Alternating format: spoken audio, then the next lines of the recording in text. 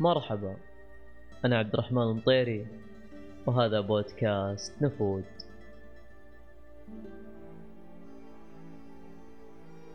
من هذا المدى الشاسع الذي لا يعرف من يسكنه معنى الضيق، ويستمد رحابة الروح من رحابة المكان، ولأن كل شيء ابتدأ من الصحراء فهنا نفود.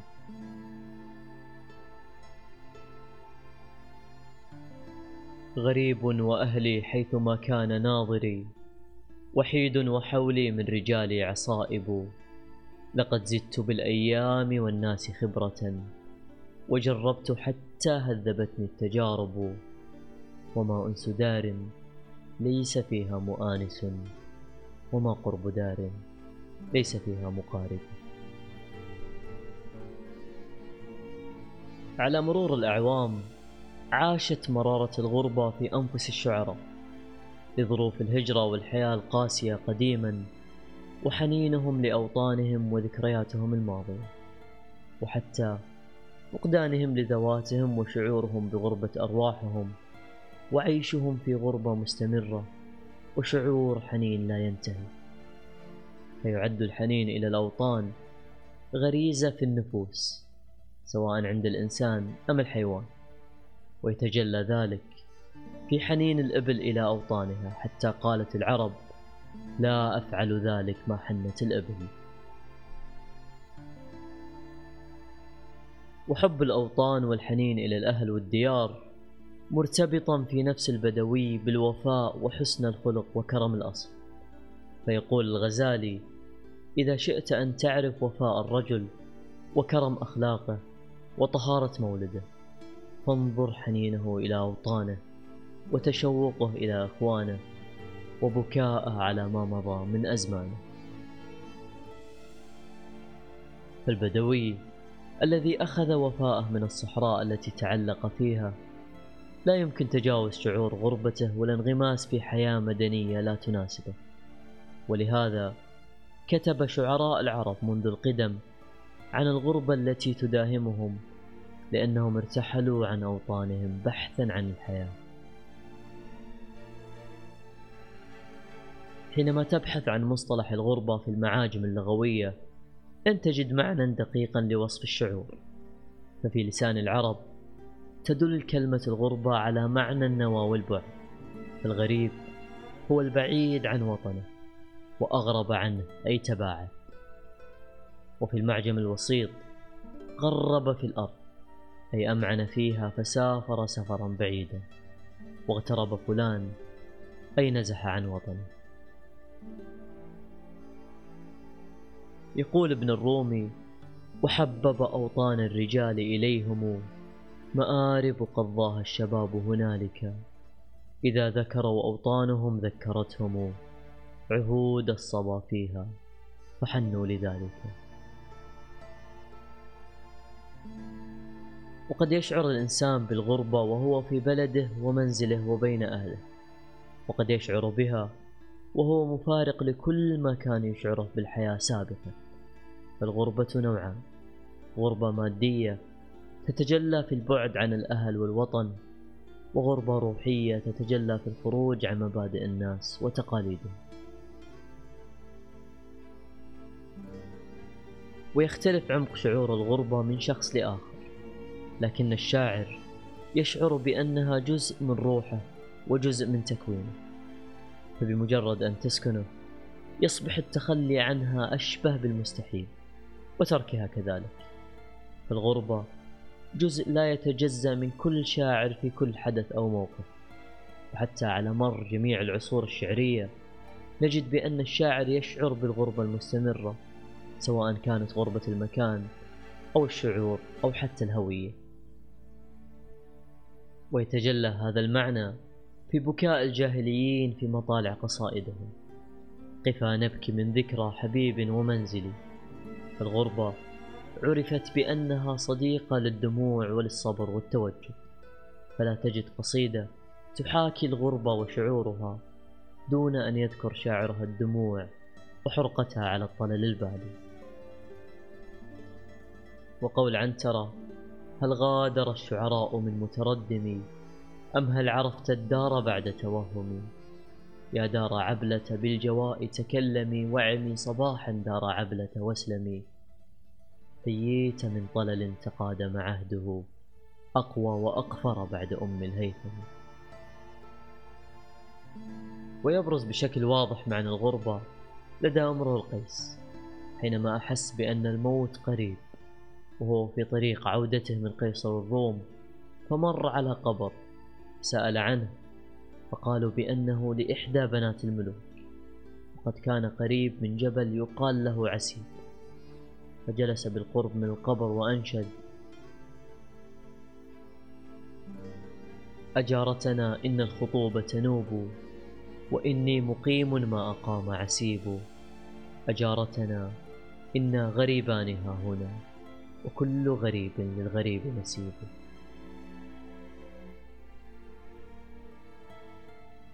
فتجربة الغربة والضياع رافقت الأدب منذ الأزل، وامتدت في كل عصور الشعر العربي.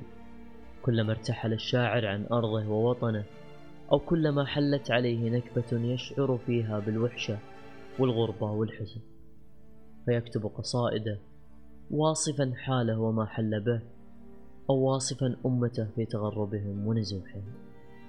يقول المتنبي: وهكذا كنت في أهلي وفي وطني، إن النفيس غريب حيثما كان. ويقول في أبياتها التي هجا فيها كافورا ليخشدي: يبدأ القصيدة بذكر غربته وبعد عن أحبته، ويمر العيد وهو حزين وبعيد عن أهله. عيد بأية حال عدت يا عيد، بما مضى أم لأمر فيك تجديد. أما الأحبة فالبيداء دونهم، فليت دونك بيد دونها بيد. وحينما سمع المتنبي بوفاة خولة أخت سيف الدولة، التي قال فيها يوما: وعذلت أهل العشق حتى ذقته، فعجبت كيف يموت من لا يعشق. كان هو في العراق بينما خولة توفيت في حلب، وعبر عن قسوة الألم الناجم عن خبر الوفاة مع قسوة الغربة والبعد، حتى صار الألم شاملا المكان والروح. طوى الجزيرة حتى جاءني خبر، فزعت فيه بآمالي إلى الكذب. أرى العراق طويل الليل مذ نعيت، فكيف ليل فتى الفتيان في حلب. فليت طالعة الشمسين غائبة، وليت غائبة الشمسين لم تغب.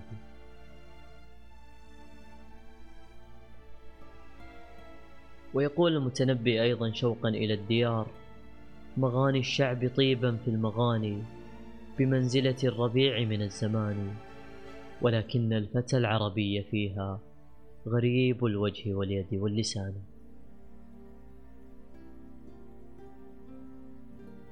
ولعلنا حين نذكر الغربة لابد أن نذكر أبي فراس الحمداني، الذي لا يختلف مؤرخو الأدب ولا نقاده حول مكانة أبي فراس في الشعر. حتى قال الصاحب بن عباد: بدأ الشعر بملك وختم بملك، ويقصد امرؤ القيس وأبا فراس. اشتهر الشاعر الأمير بلقب أبي فراس الحمداني حتى نسي الناس اسمه، ولم يكن الحارث بن سعيد بن حمدان الحمداني التغلبي غير صوت عربي أسمعته عواصف السنين وتقلبات الزمان في سياق صراعات محتدمة وحروب طاحنة. وبين مولده سنة 320 ووفاته سنة 357 لم يعش أبي فراس من الدنيا أكثر من 36 سنة، مخلفا في حناجر التاريخ صرخة مدوية وصهيل نفس حرة تمنعت عن الرحيل. ورحل من الدنيا وترك كلماتها التي لم تغادر معه، وأصبحت قصائد أبو فراس نشيدا لكل من يحب الأدب ويتغنى بالشعر إلى يومنا هذا. عاش أبي فراس حياته بين غربة الروح، ولكنني في ذا الزمان وأهله غريب وأفعالي لديه غرائب. والتجول أمام وجه الموت في الحروب مع الروم. ففي سنة 348 وقع أبو فراس أسيرا عند الروم، فأخذوه إلى حصن خرشنة ليعيش هناك سنوات من الأسر الثقيل والحزن المتجدد. كتب فيها ما يسمى بالروميات، وسميت روميات نسبة لمكان أسره عند الروم. أراني وقومي فرقتنا مذاهب، وإن جمعتنا في الأصول المناسب، فأقصاهم من مساءتي، وأقربهم مما كرهت الأقارب. غريب وأهلي حيثما كان ناظري، وحيد وحولي من رجالي عصائب. لقد زدت بالأيام والناس خبرة، وجربت حتى هدبتني التجارب. وما أنس دار ليس فيها مؤانس، وما قرب دار ليس فيها مقارب. أما الروايات فتختلف حول خروجه من الأسر بعد سنوات صعبة المراس. فتتحدث إحداها أن أبا فراس ركب جواده وقفز به من سور الحصن، فأهوى به في نهر الفرات. وفي هذه الرواية من الغرابة ما يشكك فيه. ويتحدث آخرون أن سيف الدولة فدى ابن عمه في مبادلة بين أسر الروم وأسر الدولة الحمدانية، وهذا أقرب، لكنه جاء متأخرا بعد أن استنزف الشاعر كل شعره، واستنفد رسائل العتاب واللوم، وكاد اليأس أن يعيش بداخل فؤاده الصلب الصافر، ظنا منه أن ابن عمه لا يريد عودته. كتب أبو فراس معبرا عن غربة المكان عندما وقع أسيرا في أيدي الروم، يخاطب فيها سيف الدولة راجيا إياه العمل على فك قيده وفدائه من الأسر، ومتذكرا أمه مناجيا إياها في غربته: يا أمتا هذه منازلنا، نتركها تارة وننزلها.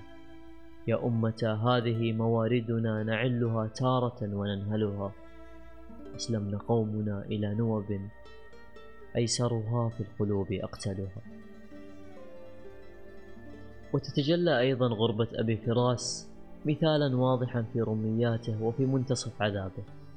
ففي إحدى الليالي وهو في السجن كان يسمع هديل حمامة على شجرة عالية قرب سجنه، فيتذكر الأهل والوطن: أقول وقد ناحت بقربي حمامة، أيا جارة هل تشعرين بحالي؟ مع ذا الهوى ما ذقت طارقة النوى، ولا خطرت منك الهموم ببالي. أيا جارة ما أنصف الدهر بيننا، تعالي أقاسمك الهموم، تعالي تعالي. تري روحا لدي ضعيفة تردد في جسم يعذب بالي. أيضحك مأسور وتبكي طليقة، ويسكت محزون ويندب سالي. لقد كنت أولى منك بالدمع مقلة، ولكن دمعي في الحوادث غالي. أما غربة الدار فتعتبر الأقسى على الشعراء، حيث أن فراق الأهل والدار يسبب نوعا خاصا من الحزن، ولطالما كان البدوي متعلقا بصحرائه ووطنه ولا يعيش بمفارقته. فهذا عبدالرحمن الداخل عندما رأى نخلة وحيدة أثارت فيه شجونه فرآها شبيهة له، فكلاهما غريب عن وطنه. تبدت لنا وسط الرصافة نخلة، تناءت بأرض الغرب عن بلد النخل، وقلت شبيهي في التغرب والنوى وطول التناء عن بني وعن أهلي. نشأت بأرض أنت فيها غريبة، فمثلك في الإقصاء والمنتأى مثلي. وابن زريق البغدادي بعد أن ترك بغداد طلبا للرزق في الأندلس ومات غريبا فيها، وكتب واحدة من عيون قصائد الشعر العربي: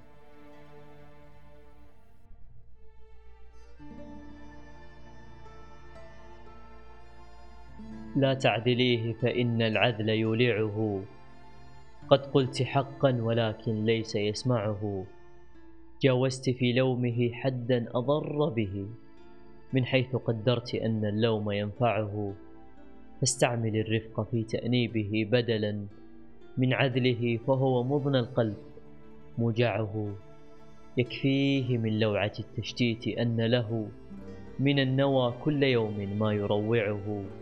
ما آب من سفر إلا وأزعجه رأي إلى سفر بالعزم يزمعه، كأنما هو في حل ومرتحل موكل بفضاء الله يذرعه.